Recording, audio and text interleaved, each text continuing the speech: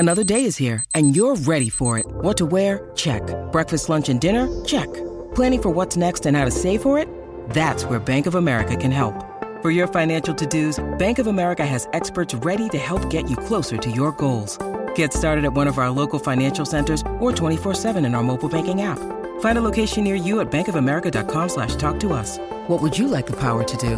Mobile banking requires downloading the app and is only available for select devices. Message and data rates may apply. Bank of America NA, member FDIC. Hey, what's going on, everybody? This is the Talking Tactics podcast. My name is Daniel. It's your boy HH. It's the kid. It's Carl Anka. Hey. We do the podcast every Tuesday. Remember to follow us on social media, Instagram, Twitter, Facebook, SoundCloud, Talking Tactics. If you're listening on Spotify, give us a follow. If you're on Apple Podcasts, subscribe. It's free. And leave us a 5-star review. We'll read it on the show. We got two that have been here for a while that I kind of want to read. One from Amin FR in Great Britain. Greatest football podcast out there, no doubt. Just a quick personal question to have hope. Oh, God. When did your hairline start receding? Whoa, that's mean. because your one is gone. Laughing emoji. Sorry. I refuse to answer that question, so move on. Be asking questions like that to someone you don't know. Damn. Hope your hairline is not receding. How dare that person say it? It is. Damn. Bro. Mine too. yeah, mine too. Don't worry about it. Speak the facts, man. This is what is this. You know when people ask us those, like, would you go back in time questions? All I think about is the hairline I had when I was 20 and how I should have enjoyed it more. My old passport photo before it got stolen. Yes, bro. Damn, the hairline in that. Look, man, no. It is depressing when I look at the time when I had a full head of hair with afro. It's depressing. And from May 19, 2012, from the US. Thank you guys, really great. It's 9:01. I'm 21 seconds into this week's podcast. I already have a huge smile on my face from the bottom of my heart. Thank you all. Stay black. Shout out to that review. If leaving reviews is your thing, even if it isn't, if you appreciate the podcast in that way, if you're listening on an Apple device, of course, iPad, iPhone, link is in the description, the easiest way to do that possible. So shout out to everybody that's ever given us a review. If you want to help the podcast out monetarily, though, we have a Patreon page where we record 30 to 40 minutes extra every week in audio and video format. If you want to look at our bad hairlines, it's there. And we do some video game stuff. There's a whole bunch of stuff going on over there. So $3 a month, if you have the spirit or the heart to give, and you really appreciate the podcast in that way, look it up. Help us out. Are we going to record for the next couple weeks, guys? Because it's, I think, the 23rd, and that would make it the 30th. Yeah. So the next game, so it's this weekend's round of fixtures, and then there's Boxing Day, there's the 28th, and there's New Year's Day, and then there's the FA Cup weekend on the 4th. There'll be one more podcast this year. I don't know if we can fit in two. Yes, but there'll be one more. Talking Tactics will be here for the 20. We'll record on the 23rd. Look, this might be the last Talking Tactics of 2019, and if it is, it's been fun. Is it breaking news? We have potentially breaking news, right? Now, in the WhatsApp, I don't know if you guys have like football WhatsApp groups that you guys are in, but people are making fun of Carlo if this is indeed real. So the idea is Sky Sports have reported it that Carlo Ancelotti has agreed in principle to begin his managerial reign or head coaching reign, however they want to phrase it, of Everton. And people are like, yo, he's not Don Carlo anymore. He's like, anybody give me a job, Carlo. So... Bad fits, because look at the teams that Ancelotti has coached: AC Milan, Bayern Munich, Chelsea, PSG, and remember, it's a Napoli team that have come closest to actually dethroning Juventus. So if he's to go to Everton, that is a whole different kind of managerial discipline, because you're working with probably the worst talent at your disposal that you've ever had to deal with in your entire career. So in that sense, I just think it's a bad fit personally. Yeah, I agree with Hapo. I don't say this often, but I agree with Hapo here. I don't think Carlo is exactly what Everton need right now. See, Everton have a case of the Arsenals about them right now, where they've got a chance. Do they get in the short-term fixer and the firefighter to balance the ship and perhaps a proven winner, or do they go out and get the long-term manager who can do a root and branch reform of Everton? So obviously the short-term person was Sam Allardyce. That didn't quite work out. Then they went off and got the long-term person, which is Marco Silva, and that didn't quite work out. So they seem to be going for someone who used to be a short-term winning trophy manager, but might not be that guy anymore. Ancelotti's record in domestic competition in leagues has been quite poor for ever. He's never really been a great domestic competition person. He's always been better in the Champions Leagues and the Cups, because Ancelotti was referred to as a clap your hands manager when he was at Bayern Munich. Bayern Munich brought him in to replace Pep because the Bayern players said we needed someone to take it easy on us after years of downloading Pep stuff. And then partway through Ancelotti's time at Bayern, players like Jerome Boateng and Thomas Müller went, he was too easy on us. And I think what's really important for Everton right now is they had no idea what they were doing under Marco Silva. And I think the antidote to that isn't someone who is hands-off and is tactics light. I think the answer is you get in a disciplinarian, you get in someone who's going to be like, this is a very clear, defined system of how we play, which is why Everton are playing better now that Duncan Ferguson's in. Because, yeah, maybe Duncan Ferguson isn't the smartest tactical man, but he knows what he wants to do, which is you run hard all the time. And lo and behold, Everton have won one game and drawn one game, because worst come to worst, they're going to run really, really hard. And if you put me in control of Everton through some form of magic, I'd keep Duncan in charge until the end of the season. And then I'd throw a lot of money at Chris Wilder and see if he can be tempted. Wherever Everton goes next, they need someone who can instill a style of football that relies on hard work and hard running, because I think the fan base would respond to that.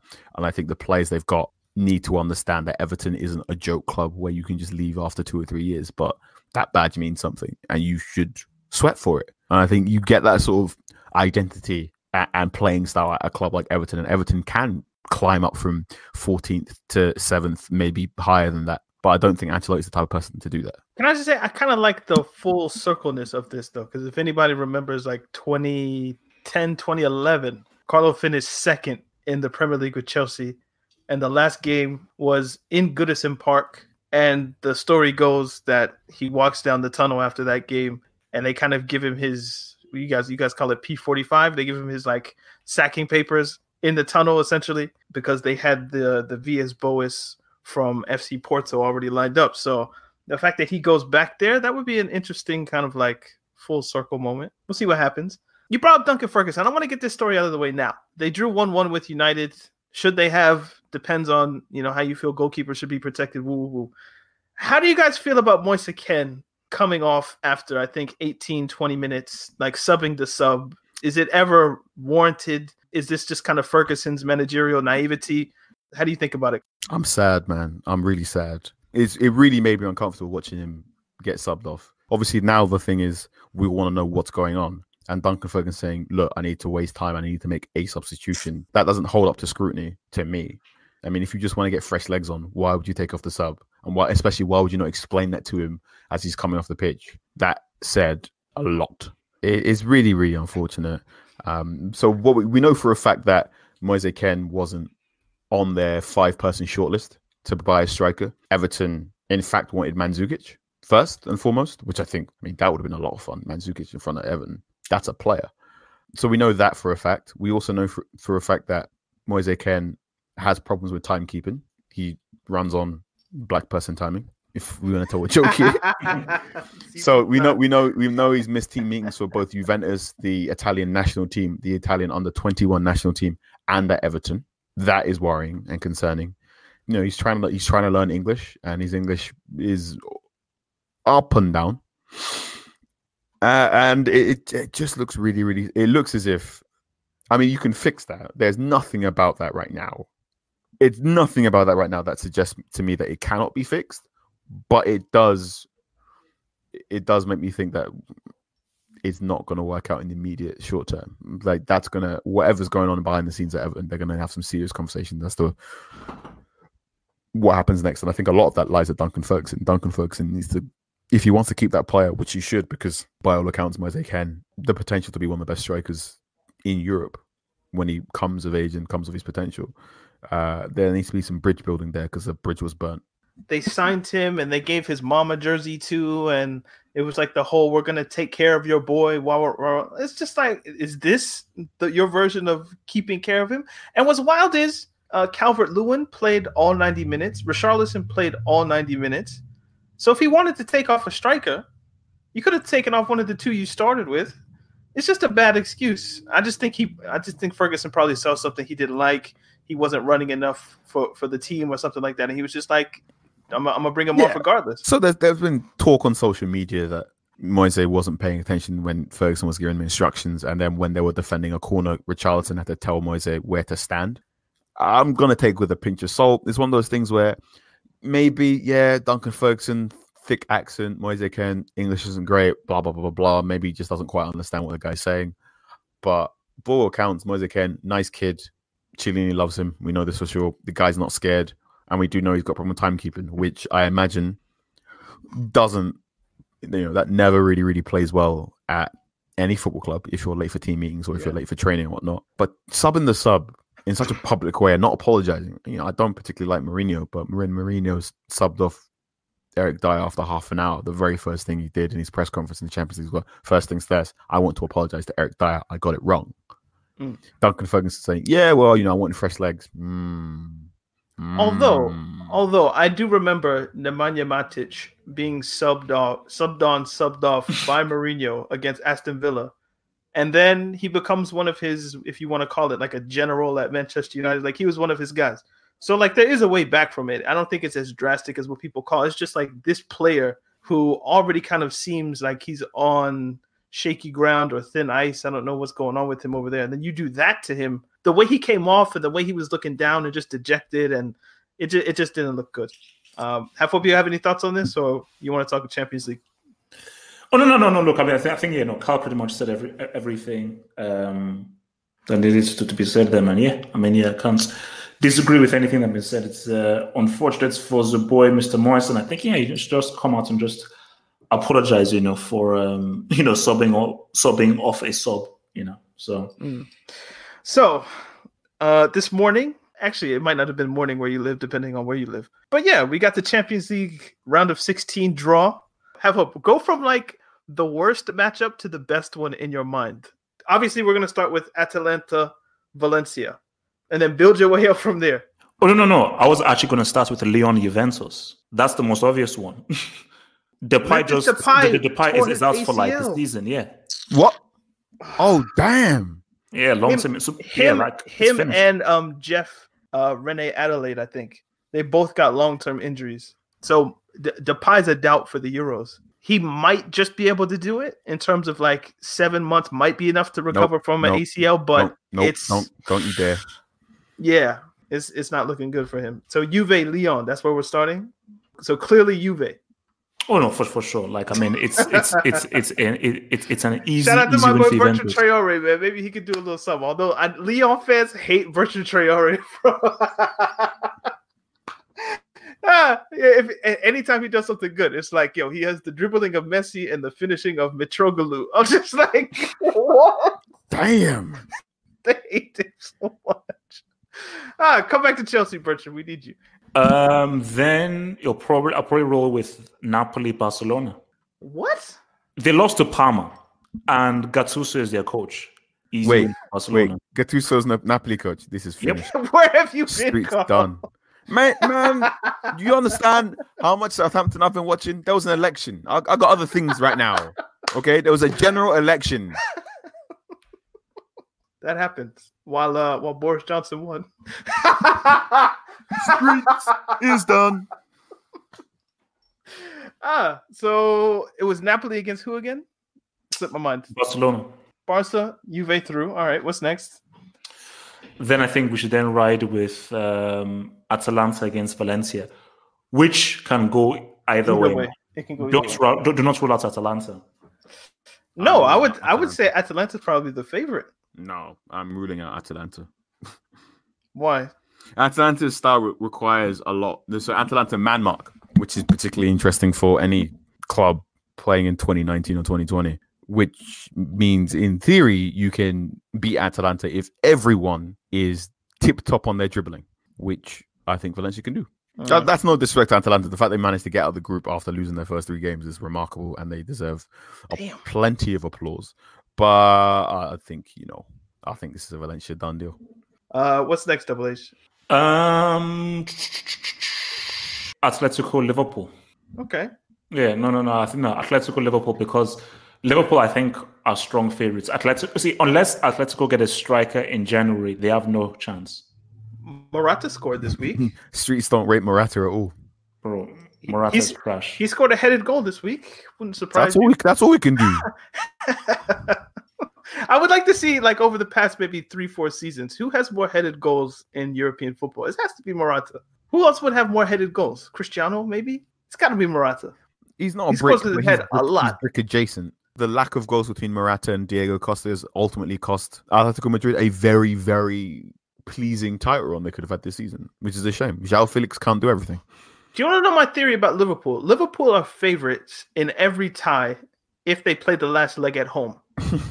So I don't care who they play, but if they play Anfield in the second leg, they're going to win. Let's say Atletico win 2-0 at Wanda Metropolitano or whatever it's called. I was going to call it the Vicente Calderon, but I was like, that doesn't exist anymore. They go to Anfield and they start singing "You Never Walk Alone" and throwing their scarves up and waving flags, and it's nighttime and the floodlights. Something's just going to happen, and Liverpool will win like 4-1, 5-1. So the only way you beat Liverpool in this Champions League is if they get drawn with the home leg first, and you can go there and kind of shut them down. And then you go home and get the result you need to get. That's the only way that Liverpool are losing this CL, in my opinion.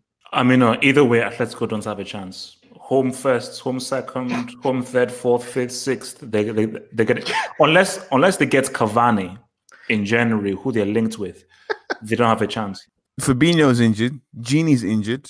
There's a lot of injuries piling up. There's a lot of games. Liverpool aren't the all-conquering side they were last season, nor were they the free-flowing side they were the season before that. Liverpool are kind of boring and kind of grindy. They get to a point where they sort of go 2-0 up and they go, we can stop playing for 10 minutes. It's a really interesting tactical view of like basically how they can stop pressing and stop opening up football for 10, 15 minutes because very clearly someone at Liverpool's gone, we're going to have to play 60 games this season and we cannot play 90 minutes of every game. We're going to pick and choose our moments. In a cup competition, Atletico Madrid are the kings of shithousing.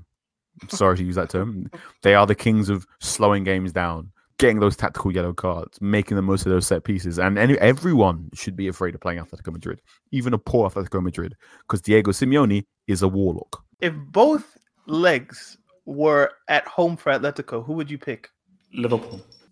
Okay.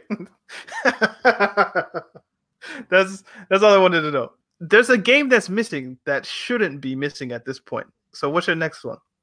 My next one is Tottenham Leipzig. Okay. That's a really, really interesting tie. That's a close to 50-50 one. Pretty I would say 55-45 in favor of Leipzig. But if you said 50-50, I wouldn't argue. But yeah, that's going to be a really good tie. Really good tie. Do you think Eriksen's going to be there for Spurs? Probably not. I doubt it. Yeah, I mean, because he's not going to sign a contract extension. So if he doesn't leave in January, he leaves for a free in the summer, which then Levy ain't going to allow to happen. That's one playmaker gone. But I think Mourinho's liking like the front four of Lucas, Ali, Son, and Kane, which isn't that bad. But then you have like whatever Julian Nagelsmann is up to with his kind of like, we can play 4-4-2, we can play 5 at the back, 3 at the back. We can just, it's not like chameleons. They play football. Yeah, they can do whatever they want. And they could get Haaland. That's not the most outlandish transfer to happen, like one Red Bull club to another. So we'll see what happens there. Yeah, that one's close. Because I think I'd lean Leipzig. Yeah. Leipzig. Yeah. Well, since you both saying Leipzig, I'm going to say Spurs. Just Shout out Carl's Pops, bro. Okay, next match. Come on, man. Pick it already, bro. Look, man. Why can't Chelsea beat Bayern? Why not? I don't know. Let me see. Give you two guys. Tell me. Do you want the reasons? Okay. Do you want the Lampard, Kepa, the defensive partnership, left back? Bayern lost to Mönchengladbach and Leverkusen, bro. They lost to Leverkusen at the crib. No, these are just Chelsea reasons. I haven't even got to like Lewandowski, Coutinho. Listen, your theory of semis minimum. How are you feeling about that? Well, no, pretty good. What do you mean? Because if you looked at before the draw, I said in hangers that Chelsea can beat Bayern. PSG tricky, Barca tricky, Bayern Munich. I think this is a good matchup for Chelsea. How? This Bayern team can be got, as we've seen throughout their season. They're having a very up and down season, And I think that they are no longer a force at the Allianz Arena. And look, as long as Chelsea get it right tactically, the key thing is that game at the Bridge. If they mess up at the Bridge, i.e. they draw or they lose, then okay, it's all over. If they win, try and keep a clean sheet, I think they can actually beat Bayern at the Allianz. What has Lampard shown you to where you think he gets the tactics right? And what has this team shown you that they can keep a clean sheet? Look, man, 2 months is a long time, bro. There's a long time, and a lot of things can change in 2 months. You realize it's going to Zuma Tomori against peak Lewandowski. 2 months in, is he still going to be peak in February 18? Let's see. Like, look, 2 months is a long time. 2 months is a long time, homie. Your semis minimum was a stupid thing to say out loud publicly. Semis minimum. You should have kept it in your heart, but quietly. Well, I don't know why you had to come out and say semis minimum. I wanted to talk to you about this for a long time. You know what that means? Round of 16 and the quarters. The next quarter match isn't going to be easy. There's no way they get to the semis. I believe what I believe, bro. Lewandowski scored 3 goals in those 2 games. According to who? According to me. And I have facts. Carl, what are your impressions on Chelsea Bayern? Nah, I think Bayern are so good. They're so good. Like Chelsea are vulnerable on counterattacks. Bayern can be really, really ruthless on those counterattacks. Lewandowski is the best number 9 in the world right now. You got Gnabry, who is getting there in terms of a counterattacking player. Imagine Gnabry against Azpilicueta. Yeah. Oh my god. There you go. If Coleman's fit, he's gonna give whoever's on the other side. Imagine Lampard decides, yo, I'm gonna play Emerson. Half hope is under the assumption like, yo, Chelsea are going to buy 9 world-class players in January, and that's going to fix the squad. Like, that's not what's... Imagine if Lampard plays Mason Mount in the number 10, and they play 4-2-3-1 instead of Kovacic. He wouldn't dare. He wouldn't dare, bro. He wouldn't dare. What do you mean? He does it all the time. What do you mean he wouldn't dare? He does it all the time. He's not that stupid. People pay their hard-earned money, and he plays Mount in number 10 instead of Jorginho, Kante, Kovacic. People show 42,000 people. Oh, I'm gonna play Mason Mount. Get the fuck out of here. What's next? Dortmund PSG. Have you heard what's doing the rounds online? So the second leg of PSG Dortmund takes place March 11th. Guess when Neymar's sister's birthday is? Oh boy, March 11th. Oh god, I'm real life laughing. Really? This is it? We're going to have to keep talking about, oh boy. Maybe that's just a rumor, you know? We'll find out. If it happens again, it's official. Because this will be, what, 4 seasons in a row? 3 once seasons is coincidence, twice is a pattern, 3 times is, you know, wow. Maybe he just gets fouled a lot. It's not his fault. Every year, the same time. I know. It's wild. But anyway, yeah, I would have had that match way lower. This seems like a clear PSG win. Oh, the same PSG who went out to Man United last season. Come on, bro. Assuming Neymar's healthy, obviously. If Neymar and Mbappe are healthy, they win. Oh, by the way, I wanted to bring this up when we talked about Moise Kean, but I guess it's more apropos to bring it up now. Oh, you talked about Moise Kean being on like CP time, essentially. Mm-hmm. Did you see what happened a couple weeks ago when Mbappe was substituted in the 89th minute in a league game? Tuchel went to like say congratulations or whatever the case may be, and Mbappe just kind of blanked him, and he just walked off. And Tuchel followed him to the bench, slapped him on the shoulder a couple of times, like, "Hey, like, come on," because Mbappe was pissed that he took him off. Beef starts because Mbappe and Rabiot were late to a training or something. Yeah, last season. Tuchel put them on the bench. It was Real Madrid against somebody, and they stayed and they watched it, and they were late. Do you guys think like Mbappe is getting a little too, feeling himself a little bit too much in terms of like kind of disrespecting his coach publicly in that way? I don't know if you guys saw the video, but it looked bad. So hang on, 1 second. Let me get this up right now. Kylian Mbappe has 49 goals in his last 56 games for PSG. So the interesting thing about the Rabiot thing was he got dropped to the bench, came on, scored a goal, and then he gave an interview basically where he said, this team needs leaders and I want to be one of the leaders for PSG, which is one of those sort of, well, surely a leader turns up on time and is early instead of being late. He's like, yeah. Kylian Mbappe is 20 years of age, and I think that's the most important thing. He's 20 years of age. He's got 49 goals in 56 games. Nike's just released a massive amount of gear and clothes and merchandise around him, and I've just released I really like that advert about him as well. that, and LeBron James is wearing Kylian Mbappe shirts. If Mbappe is, feeling big for his boots, I'm sure he can point to all that stuff and go like, well, where's yours? It's still the idea that like you should have at least a little bit of respect for the manager. Like, I mean, if he's trying to talk to you, look like you're gonna listen. He just blanked him. And I saw a lot of people saying, "Oh, Mbappe's getting a little bit cocky," but I'm like, maybe in some ways Tuchel was trying to assert his authority over him. Like, yep.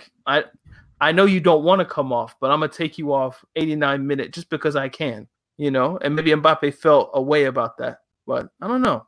I'm gonna have to monitor Mbappe and just see like what's up, because look, he's bigger than PSG at this point. Yeah, and I think this is a. PSG fans aren't gonna like that, but it's facts. No, it is fact. There was a very good piece from Barney Ronay in the Guardian, basically saying that we're already witnessing the end of the Neymar Mbappe era. There is going to be a point in time where Mbappe will probably go to Real Madrid quite soon, and Neymar, he ain't really enjoying his life at PSG right now. So what's next? The biggie: Real Madrid, Man City. So you think the second best match is PSG Dortmund? Wait. Okay, so I should put Atletico Liverpool ahead of Dortmund PSG?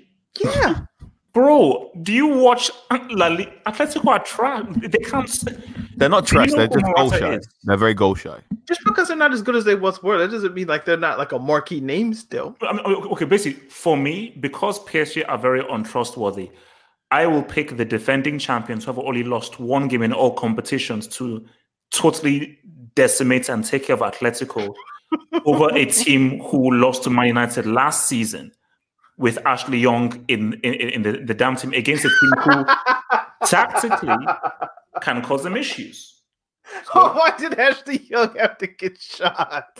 Oh no! Come on, like losing to a team that has Ashley Young in the first team, man. That's an L. Ashley Young was just chilling, and you brought his name up for no reason. No, that's an L. That's an L. Okay, so Madrid City. I don't know. This is straight up 50-50. I have no idea. Oh no! For me, Man City. Like Real Madrid need another star attacking player. This is not their year, but it'll be a good game. It's just that this just isn't their year. It just isn't their year. Don't play that every year, and then out of the blue they just semifinal. Oh no! They had Cristiano. So this is true. They had Cristiano, and they got chefed up badly against Ajax. Eden Hazard is not performing at the Eden Hazard levels we thought he would. Luka Jovic is sat on the bench mostly. They're relying a lot on Ferland Mendy. They're playing a decent amount of football, but I don't think Real Madrid are serious competitors for the La Liga or Champions League. This is, in fact, right now, if you gave me 20 quid and said who's going to win the Champions League, I'd say Man City. So you think they've noticed that the Premier League is gone, so Pep's going to put all resources into Champions League? There you go. Okay. No, it's not the worst. It's not the worst thing. I don't trust Man City at all. The same arguments people have for PSG, kind of the sort of same thing with Man City. Man City have been in 2 semifinals now? Mm. If Madrid win, that's more Pep ammunition, bro. Like, no! You got knocked out in the round of 16. Y'all spent $1 billion, and you still couldn't get to like a final. You can't give me a final at least, Pep. No. I'm so ready for those tweets. I am ready for those tweets, man. I need Eden Hazard to show up. I need they need to put Modric in a cryogenic chamber for like 5 months up until when. And just, can you give me one more Modric? Can you boss the game one more time? Karim Benzema, can he be tier 1? Have hope. Upper tier 2. Can't give him tier 1 yet. He's the best striker of the last decade. I deeped it. I flipped on our conversation call. The heck? Where we're talking about Lewandowski and Suarez. It's Benzema. Imagine if Benzema was allowed to play for France. Imagine if Benzema was allowed to play for France. He has the World Cup medal too. Yeah, that's a good argument. He would have won the Euros and he would have won a World Cup. Yep. But that's it. And then the whole conversation. Wait. What? The Euros? Yeah. France would have won Euro 2016. In 2016, they Gignac and Giroud. Yeah. Imagine if they had Benzema at home. They win that. And then he would have just added to their goal tally at the World Cup. Imagine if you give him the international career along with what he did at club level. So because France have quotas and they're against Benzema in whatever way, I'm not saying he didn't bring some of it upon himself. But I'm just going to give him the benefit of the doubt. And I'm going to say, if you add the international career he should have had with the club career over the past 10 years, no striker would have a better resume. Maybe you could argue Suarez, but I'm a rock with Benzema, yo. But here's the thing. Here's the thing, right? If Benzema had all these things, he'd have the better resume, but he doesn't. So I know, but if your aunt has wheels, she's a bicycle. It is his fault. He blackmailed Valbuena with a sex tape. It's not his fault. Allegedly. Yeah, look. I mean, come. Okay, fine. Forgive. Okay, it happens. These things happen. Forgive. He's the best striker in the world right now, barring Lewandowski. He's not going to be in the Euros. That pisses me off. I watched the documentary. It made me mad again. I went back and I watched it. I hate France, man. Anyway, did you watch the Europa League draw by chance? Yeah, it's fine. Club Brugge, Man United. I didn't watch it. That was meant to be just a light jab. I think Arsenal got Olympiacos. Who did United get? Club Brugge. When I bring this up, I don't want this to devolve into a De Bruyne versus Eden Hazard conversation. Can we not do that? Sure. Okay. De Bruyne had a masterclass against who? Jesus Christ. On Sunday against Arsenal. Hey, you like this, man? Be nice to Daniel. He edits this podcast for you. I mean, he's not being mean. I'm just saying, this is fine. Like, if you want to bring up who he did it against, that's fine. But I just know, this will devolve into has he done it in the Champions League, World Cup semifinal? Has he done it in the Europa League final? I know where this could go. So I just don't want it to go down that street. But yeah, he had a really good game against Arsenal, 2 goals and assists. Arsenal looked... You could have turned the television off after the second minute, and you would have been able probably to guess the result. I think I watched 85 minutes and then I took a nap. I was like, I don't feel like watching the rest of this. Ljungberg is clueless. If Ljungberg, I was saying this to my brother, who's like an Arsenal fan, and I said that if Ljungberg remains as the manager for the season, Arsenal will be fighting relegation. Like, him and Mertesacker look like Tweedledee and Tweedledum on the bench. So the sooner Arsenal gets any experienced manager, the better. This was probably Man City's easiest game. Probably their easiest game. And the ease with which De Bruyne just caught up on us. That's why I can't even give De Bruyne that much credit, because I'm like, the degree of difficulty ain't that high. I can only respect you if you ball against high degree of difficulty. So as amazing as De Bruyne is, and De Bruyne is fully amazing, you've never played a World Cup final, never played a Euro Championship final, never played a Champions League final. Until you ball in those finals, come talk to me. I think Arsenal are in a really... It just speaks to how poorly organised Arsenal Football Club is, right? So you put Ljungberg in as your interim, but you've also not allowed Ljungberg to bring in his coaching staff. Even Solskjaer got to bring in Mike Phelan, you know? So you've also got this idea that Ljungberg's holding it in for the person who's coming in. Arsenal clearly don't have an idea who the long-term manager is meant to be. You compare that to Tottenham Hotspur, who went, right, we're going to get rid of Pochettino, and then within 24 hours they had Jose Mourinho. Or Manchester United, who went, look, Solskjaer's in charge as an interim, but he's allowed to bring in coaching staff. Arsenal's problem is they've done neither. So you've got sack Emery then? This is it. Why sack Emery unless you have a proper person? I mean, it makes sense to sack Emery, but if you don't have the plan, why wouldn't you just keep him there until you had the plan? Thank you, Daniel. Thank you. Sorry. Why did Arsenal do that? That was the logical conclusion, but I was just like, yeah, it makes no sense. That's Arsenal. That's the continual problem of Arsenal every single time. What are they doing? What is the plan? Why are they not thinking more than 3 weeks down the line? They are like the ultimate checkers club.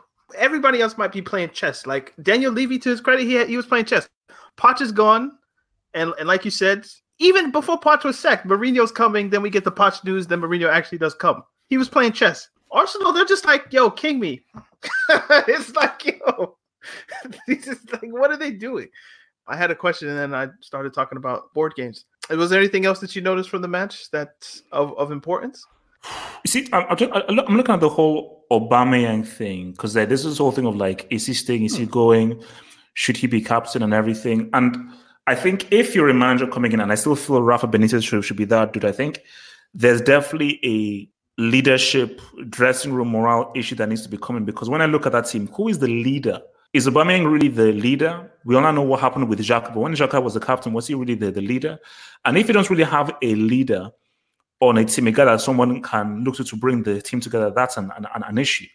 Because the off-the-pitch stuff is just as important as the on-the-pitch stuff. So, yeah. It's interesting. Like if you watch like the Arsenal fan TV interviews, they're like the players that they like the most. The player that they like the most nowadays is like Martinelli, who's like the young kid. He's good. He's really good. Who's 18, 19. They compare him to Sanchez in a way of like how diligent he is and how much he works for the team and stuff. It's like, why don't you want your senior players to be the ones you mention as these are the players that are showing the effort, the desire, all those kind of English words, passion, desire, heart, pride, all those kind of words that people want to see. But like there's an element to those qualities that is important and that you need in the team. And when you see someone like Ozil, for instance, who, if you kind of just track him when you watch the games, he does a lot of walking. The one time that he shows a little bit of that kind of internal fortitude, it's when he's coming off and he kicks his gloves and he looks pissed in that sense. Like, why don't you show that on the pitch more? Arsenal did an interesting thing. By the way, I did want to talk about Arsenal Fan TV if we could. Who is Simon Jordan, for those that don't know? Because apparently I watched Simon Jordan used to own Crystal Palace and is Say it again. He used to own Crystal Palace and he's a prominent voice on TalkSport, which is the sports radio, the number one sports radio in England. And he had a debate with Robbie off Arsenal Fan TV this week, and it was fiery.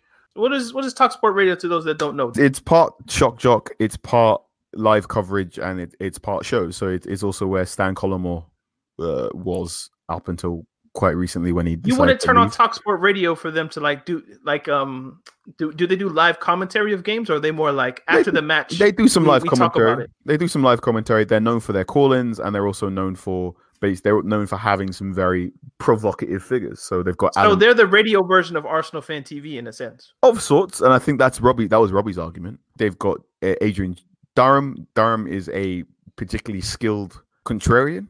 So he is a great academic, and apparently it's well known that he has a show with someone else. Most mornings he goes in and goes, "What are you going to argue about this week?" And he goes, "I'm going to argue this, this, this, and this, and this." And then basically he goes, "Cool, I'll argue the opposite." And he can do that because he's that talented.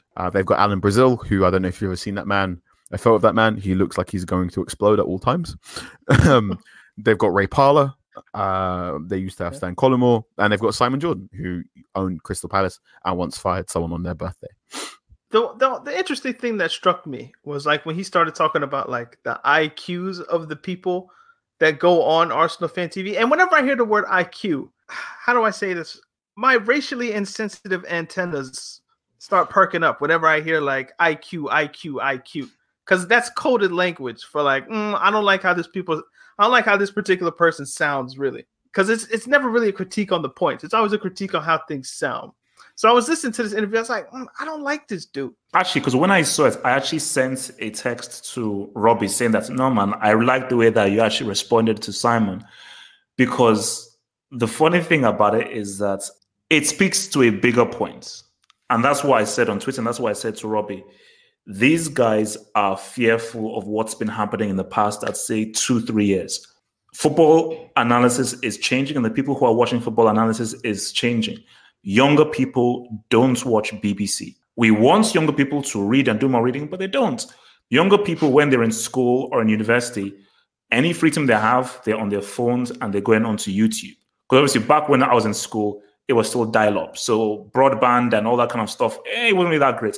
But in 2019, the kids in schools and everything, internet access is a lot quicker and a lot faster. So, and these younger people, they are watching Arsenal Fan TV. They are watching different YouTube analysis that they can connect with. And I think people in TalkSport like Simon Jordan, they are angry at the rise of them. That's the first point. Second point, what is Robbie doing that is wrong? Now, if Robbie only interviewed Troops and DT, then you're just doing it for shock value, and you're obviously doing it to get a reaction. And you can't really be called an Arsenal fan. You're an opportunist. It's not Robbie's fault that what gains the most traction, the most views, are the negative characters from Arsenal, if you want to call them that. If you watch the full thing of Arsenal Fan TV, and again, before you make an argument, come with the full information. If you watch the full thing of Arsenal Fan TV, he interviews at every match 10, 11, 12 people, but people who are positive or are not really interesting characters, that's not going to get traction. What's going to get biggest traction, especially from people at large who are non-Arsenal fans, are when Arsenal lose and the people like a Troops or a DT who'll be loud and fully angry because look at the news and everything. We are drawn towards negativity. As human beings, we're just drawn more towards negativity than positivity. So Robbie puts the mic in anybody who wants to talk. So for Simon saying that, oh, you are financially gaining from these characters that you have, that you're not even a real Arsenal fan, you sort of gain financially whenever your team lose. Bro, let a black man eat, okay? Let a black man eat. Robbie has found an amazing situation where he wins both ways. If Arsenal win, he's happy. He's feeling happy. If Arsenal lose and they get trounced, it's sad, but he makes a lot of money through the reactions. Let a black man eat. But the key thing is, Robbie can sleep well at night knowing that he's not doing this in a genuine way because he interviews everyone. So look, my thing is this. My good friend is an Arsenal fan and he hates Arsenal fan TV. He just doesn't like it and he just thinks that it just gives Arsenal a bad name. And that's cool. You know, it is what it is. It's not for everyone. And I think Arsenal fan TV has now grown to being just a thing. It's not primarily for Arsenal fans. It's just a thing that people latch onto, especially when Arsenal lose. And Robbie, being the smart man that he is, he knows, okay, look, man, it is what it is. I'm getting fanship, but now let me not think of diversifying, creating football fan shows, expanding, and so forth, because how long can this thing keep on going? Let me now try and think 2-3 years in advance. But I think if you watch the video again, the thing that really pissed me off is, I think it's called something. Is it Jim White or something White? One of the other guys from Talk Sports. The yellow tie dude on Sky Sports. I think so, yeah. Who has like white hair. Like when Robbie mentioned Troops and DT, he was like, oh, Troops and DT. Like he sort of said their names in a very derogatory way. Yeah, no, so I was like, wait a minute. These are fans you're talking to. You represent a very, very small minority of the public. So it's that very annoying English classist attitude of like, oh, no. Who are these poor yobs that's just really pissing me off? It's like, no. These guys are the majority. These regular working class guys are the majority. And the fact is, for most Arsenal fans, talk like and act like Troops. Most of them are, because trust me, I live in one of my houses, I live near the stadium, so I know what these guys talk like. Calm stunt. I think I said one of my houses. I knew you'd catch that. Go ahead. Look, guys, I ain't rich, bro. If I was rich, man, I'd be chilling with Jeff Bezos next week. So I ain't rich, so guys, don't get that. So yeah, it's just the way you slipped it in. But go ahead. Troops represents the majority of what Arsenal fans are. So you being condescending and talking down to them, you make yourself look like an idiot. But what this is fear. It's fear of, same thing with I think it's also called United Fan TV. I think it's United Fan TV, where like this journalist, she said that why should United Fan TV be allowed into the press conferences and everything? They don't have any journalism experience. They don't have. I'm like, sorry, the game's changing. And all that really matters. Okay, you'd like it where, the experience I've been through journalism school, that should be what matters. But no, what matters is reach, and how many people and how many eyeballs are on you. Eyeballs are on these analysts. Eyeballs are on just regular guys talking football. And when it comes to marketing, advertising, and so forth, all that matters is how many eyeballs are on you. And I'm sure we've talked about this before, but forgive me for my bad memory. But how do you feel about like these fan channels and in connection to what you're doing with kind of like paywall stuff and kind of legacy media in that way? We've been here before, so we had this. I'm pretty sure we had this discussion when Oba, the to and fro in his relationship, and the fact he invites Troops into the director's box and how it caused some aggro with some people at Arsenal and the captaincy. Look, it's the same thing when any form of new media comes about, or anytime you open up and further democratize any form of media. You get the idea of once you allow everyone to make a book, everyone's going to make a book, and the quality of books goes down. Apparently, that's what happened when the printing press happened. When you said once you allow everyone to record music, everyone makes music, and that lowers the quality, etc., etc. And I think quite a lot of the thing about resistance to some of the fan channels is because, as Simon Jordan said in part on that talk on TalkSport, a lot of these fan channels perhaps don't have the quote unquote best interests of the club at heart. So, for better or worse, Robbie does make more money when Arsenal play badly, whether it's via accident or by design. And I think Robbie has been particularly clever in what fans he talks to and what audiences he's cultivated over his years. And I think he's very good at what he does. I'm not saying Robbie actively goes out of his way to make things worse for Arsenal, but I do think it is quite clear some people at Arsenal would appreciate it if... And the fact that we still call it Arsenal Fan TV, despite the fact that it had to change its name to AFTV because Arsenal Football Club went, we will pursue legal action if you keep using Arsenal in your name. Like that's the current relationship between those two entities. There's that, and there's also the whole journalist, how you need to preserve the integrity of journalism and how football fans don't get it because football fans aren't as objective as football journalists, or apparently because you have to go to a proper university to get a proper understanding of the correct answers to answer to the correct questions you need to ask in a press box and blah, blah, blah, which I only go so far of the way into. I think there is a craft to what I do as a football journalist in a press conference and in the press box and whatnot. And I don't think you can take any football fan, even the person that's supported their club for 30 years and has, knows the club back to front, has been home and away. I don't think you could take anyone who just likes that football club and drop them into a football club to ask questions to a manager. I think there's some form of skill and backing there. And that is a very different thing to saying fan TV channels should not be allowed in press boxes. Those are two very different things. I think, I think every football club should be scrutinized more. And I think we lost a lot of this comes down to the fact we lost a lot of local newspapers. So a lot of these fan channels are picking up what local newspapers used to do, which is talk to players all the time, talk to people, fans around the club, talk to the local pubs around the place, and remind you that there is more to your football club than just the first team. That's what these fan channels do. And that's what the local newspapers used to do. It's gone from being something these clubs can control, all these local newspapers can control, to being something that has been further democratized by YouTube or whatnot, is in theory good. In theory, because while I like to say, it's a free and open and democratized sort of thing. Whenever somebody says in theory, there's always like a but. Yeah. This is called but. Well, I'm like, yeah, it's really cool. And it's all, in theory. And it's really good that Robbie is, like I said before, Robbie is maybe the third most powerful person in terms of Arsenal news. There's Arsenal Football Club, there's David Ornstein, and there's Robbie from AFTV. Those are the three most powerful people in terms of giving you news about Arsenal.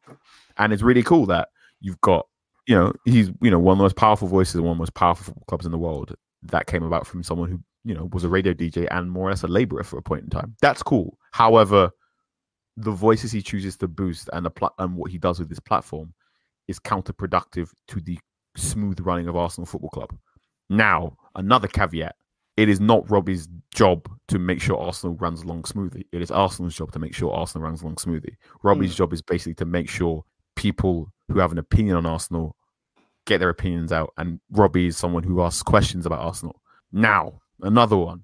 The questions Robbie asks and the people the people Robbie gives those questions to, that is under Robbie's control. And I think there's been 2 or 3 very pronounced occasions where Robbie has chosen to ask questions or has chosen to platform people that do not have Arsenal Football Club's best interests at heart, which is fine. I've written an article this morning basically saying if Southampton don't sort this out, they're getting relegated.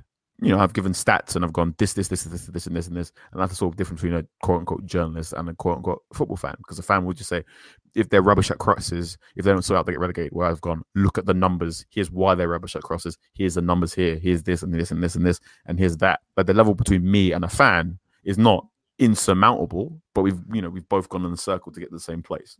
But also, as a journalist, it's not in my best interest to keep doing that about Southampton because it hamstrings the running of that football club, especially if I was purporting to myself to be a fan of the club. It's a really complicated thing about media, information control, and the questions you ask when you're doing that sort of thing. I bought something for my mom for Christmas, and what I did was, I was reading like certain reviews and whatnot. It clued in my mind that, when you look at reviews of things, you see either like a bunch of 5-star reviews or a bunch of 1-star reviews. But the 2, 3, 4, not so many. And it seems to me that the type of people who are going to be attracted to giving their opinion are either like that top 5% of people who love it, or that bottom 5% of people who love it. And those are the people that are going to be attracted to kind of giving their opinion on like a Yelp or whatever the case may be. What Robbie's doing is he's putting microphones in the face of people who are at the extremes. Obviously, not everybody that he puts the microphone in front of is going to be an extreme personality, but the likelihood is that the people who are going to be attracted to, I need to give my opinion on this right now to whoever's outside the stadium. Those kinds of people are going to be in some ways polarizing personalities because their desire to give an opinion on a platform like that shows to me that they must have something they want to say and say it in a particular way, which to Robbie's credit, and to anybody who does this and does it in a kind of popular way, I suppose, you're going to create something that people want to watch because the people that really need to say something are going to say it in a way that is entertaining. So I don't know if necessarily that's Robbie's responsibility. I mean, he's created the platform for that to happen. Like, and now here's the big thing: if you're he's made an Arsenal Yelp essentially, right? But people just want to read the bad reviews. And you're completely right. And when we're on this podcast, we say leave us a 5-star review. We don't want 3-star ones. We want 5-star ones, right? But the 3-star and 4-star might be more nuanced, but they're not going to be as more entertaining. Exactly. So what he's done is he's made some, like, I remember back when there were people who were like, we want Arsene Wenger in. But people weren't really into that. People were into like, yo, let's go see the Carters. Let's see like who wants them out, I think the interesting thing you said there, Daniel, is that Robbie's responsibility. Now, if you're a journalist or someone who's old school or old traditional learning within football, you would say yes, right? Now, I have a responsibility as a football reporter to make sure I'm asking the right questions to the right people so I can get the right answers, quote unquote, right? So if I'm going to find out stuff about Southampton Football Club, I should not be just going down to a pub and talking to any Southampton football fan about what they thought about that game. It's in my interest to talk to supporters groups and to talk to fans that travel home and away or travel via or have like unique lineage or a particular insight or perhaps either worked for the club previously or know someone who works at the club, right? That's what I have to do as my job as a football journalist. Robbie is in this very, very interesting space where Robbie's like, I'm just putting a voice out there. And all school people are like, no, you have a responsibility to pick the right ones. And Robbie's like, no, I'm not. I'm just a fan. But everyone's going, no, but you're one of the most important people in terms of Arsenal information. You have a responsibility. So depending on how you look at it, Robbie's claiming he's just a fan and he's just putting a microphone out. Whereas a lot of people are going, no, you have a massive responsibility due to the size of your platform. You need to choose. He does. This is my own personal opinion here, but I think once you get to a certain point in terms of any flow of information, you need to start being really, really, really careful about who you put on platforms and what you do about. Like, I'm talking to you right now, and I've got nearly 18,000 followers on Twitter. Once you get past 10,000 followers on Twitter, like, it completely changes your experience of that website. If I ask any question on Twitter now, someone will answer me, like, guaranteed. If I go, what time is it? I'll get 3 responses. If I go, is Lukaku injured? I'll get 3 responses. If I go this, and that means I have a responsibility to, one, make sure I'm asking the right questions just for my own personal health, and 2, make sure I don't put out any disinformation or give out any information that could possibly cause harm to people. So certain things I don't do now. I've got a larger following base. I don't really. One thing I'm really, really aware of nowadays. I don't share any images with flashing lights. That's a really small thing. I used to do when I had like 500 followers, whereas now, if I share something that's got like a cowboy and it's going bang, bang, bang, and there's loads of muzzle flare, I won't share that because I know if I've got 18,000 followers, 2 or 3 of those have epilepsy. And it's that sort of thing you have to be aware of when you get a large following. Robbie's got 350,000 subscribers. I'm speaking as a media person, someone that works in media. Over 1 million, bro. Sorry, my mistake. He's got over 1 million, right? Not only is Robbie one of the most powerful voices of Arsenal within Arsenal and within London, but also worldwide. You've got people who supported Arsenal that have never been to watch an Arsenal game, who perhaps don't even speak English that well, that don't even know who David Ornstein is. Basically, all they know is Arsenal and Arsenal AFTV. Robbie's got that much power. And if he's going out there and saying, and putting out information, well, fans basically saying nonsense, which I think we can all agree there are episodes of AFTV that, while being very, very entertaining, are people just saying absolute nonsense. Not everyone.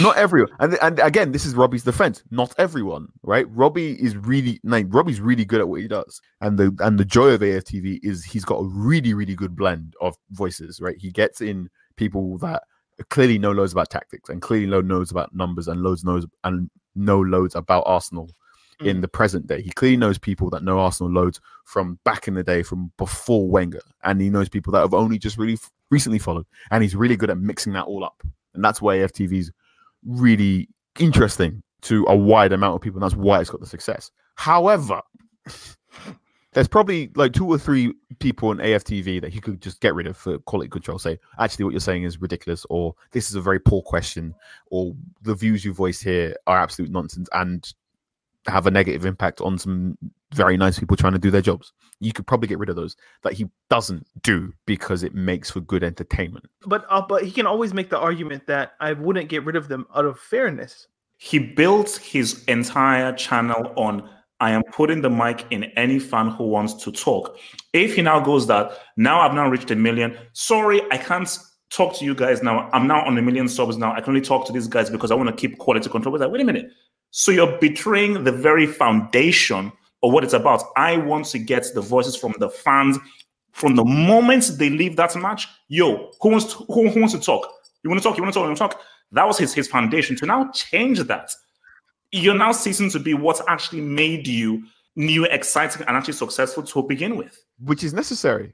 Which with the argument for like many people of like more journalist persuasion is that is necessary. That is absolutely necessary to any form of from any form Take of company. Facebook, right? Yeah, from any form of company growth. Facebook was originally a way to rank who's hot at college and how college people talk to each other. And now it basically decides who wins elections. Twitter used to be via SMS and you could talk to each other over 140 messages. And now people at Twitter say we are a news platform first and foremost, which is why when people get cancelled for old tweets, they're very much getting cancelled from tweets from an era where people didn't think of Twitter as a news platform for public discourse. It was very much more of a private discussion, right? The idea that you can't change what you are because that's a betrayal. No, that's business. And it's interesting you've used the word betrayal there, Hope, because this is the thing. Is AFTV a news platform about Arsenal, or is it purely an unprofessional labor of love from fans? Robbie makes enough money and enough eyeballs and has enough power over the information flow of Arsenal that he can be reasonably considered as a news platform, which the argument that everyone makes is being a news platform comes with a certain amount of responsibility that Robbie is not doing via very old school, very university, very old white men rules and regulations. And then there's the new school of what Robbie's constantly said is, I'm not a news platform. I'm just a voice. I'm just a platform for voices, people like this, which is fine, but of which someone should go, how comes you're making so much money here? If this is purely a labor of love, you eating very, very well for a labor of love, which again is one of those things that you should just let a black man make his money and leave him alone. But unfortunately, in a racist capitalist society like this, we view black people making their money with a bit more scrutiny than we view other companies making their money. And this is to what we're Arsenal Fan TV, AFTV, is essentially a very, very densely layered, complex conversation about the ethics of news information, right, football journalism, the ethics of through accidental design, this man is making more money when the thing he likes is doing badly than the thing he likes is doing well. It's such a finesse. Shout out Robbie. Robbie is very, very good. Right. No. Half-Hope's right, man. It's the perfect thing. If they win, I love my team. So if that's a W. If we lose, yeah, I don't like it. But what are these people going to say? So get the mic and get the camera. No. For me, I think if I'm Robbie, don't listen to all these guys because man. Because all these guys are like, damn, I wish I was in Robbie's position. Simon Jordan's like, I wish I was in your position because I'll do the same thing. And I think because they're seeing just how incredibly successful it is and just how it is seeping into a Sky Sports, a Talk Sports, guys are like, oh, no, blah, blah, blah. For Robbie, it's a labor of love. You're giving fans a voice and you're making money from it. Good on you. Good on you. Don't change. Don't change. Keep what you're doing. And because things change. this whole Arsenal Fan TV is just something that's new. This whole YouTube space is something that's new. And I think the existence of the YouTube space and an Arsenal Fan TV, it is completely rewriting the rule book with regards to what we expect of guys in this space, with regards to journalism, interviewing the right people, and so forth. But it's like the game's changed. And Arsenal Fan TV are just changing the game.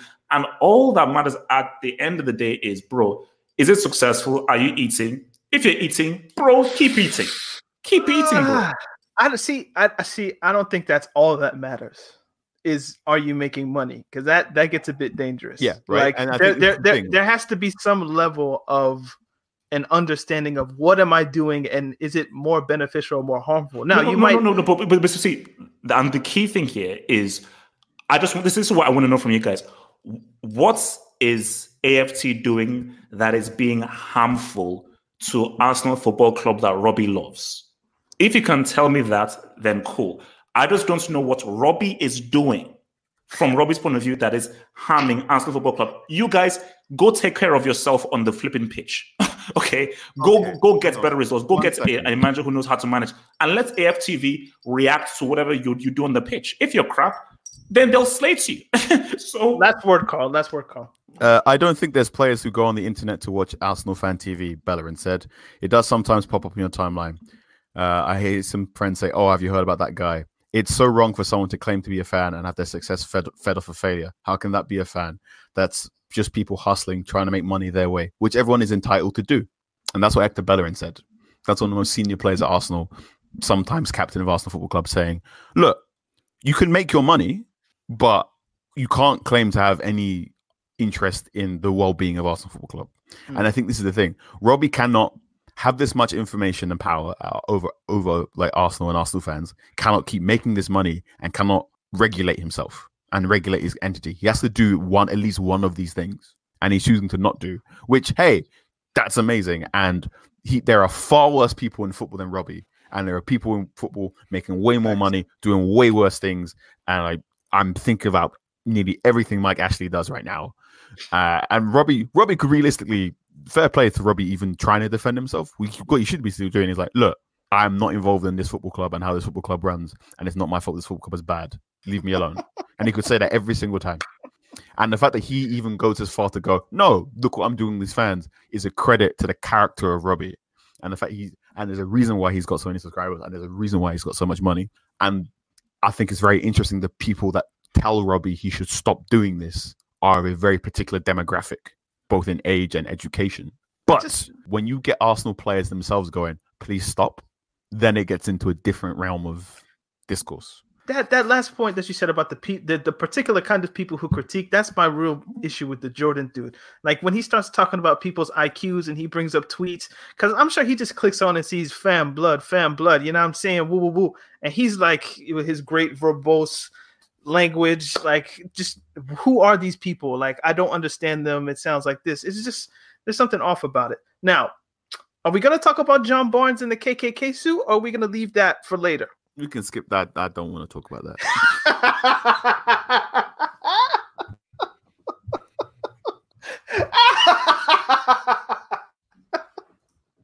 Anytime he says anything on Sky Sports, I want to see that picture in the comments.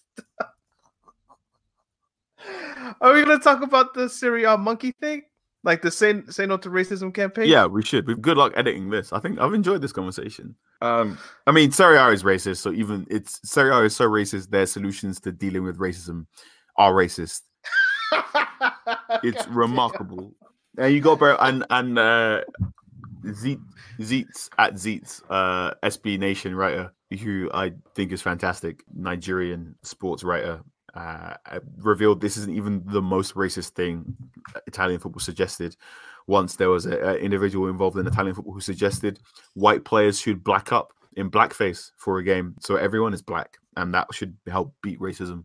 And that's a real, like, damn. I've been critical of Half Hope in the past of, like, you know, we should want to talk about this stuff when things happen, because the news should get out there, and we should give these people a little bit of hell for the stupid shit that they're doing. But in the back of my mind, like, I feel like he's kind of right. Like, man, I'm sick of it. it's one of those things where like I want to talk about it because I think it deserves attention, because if you don't talk about it, things carry on. But at the same time, it's like no matter how much you talk about it, every week something in that country happens to where it's just like no matter how much I talk until I'm blue in the face, every word I say could be directed at that.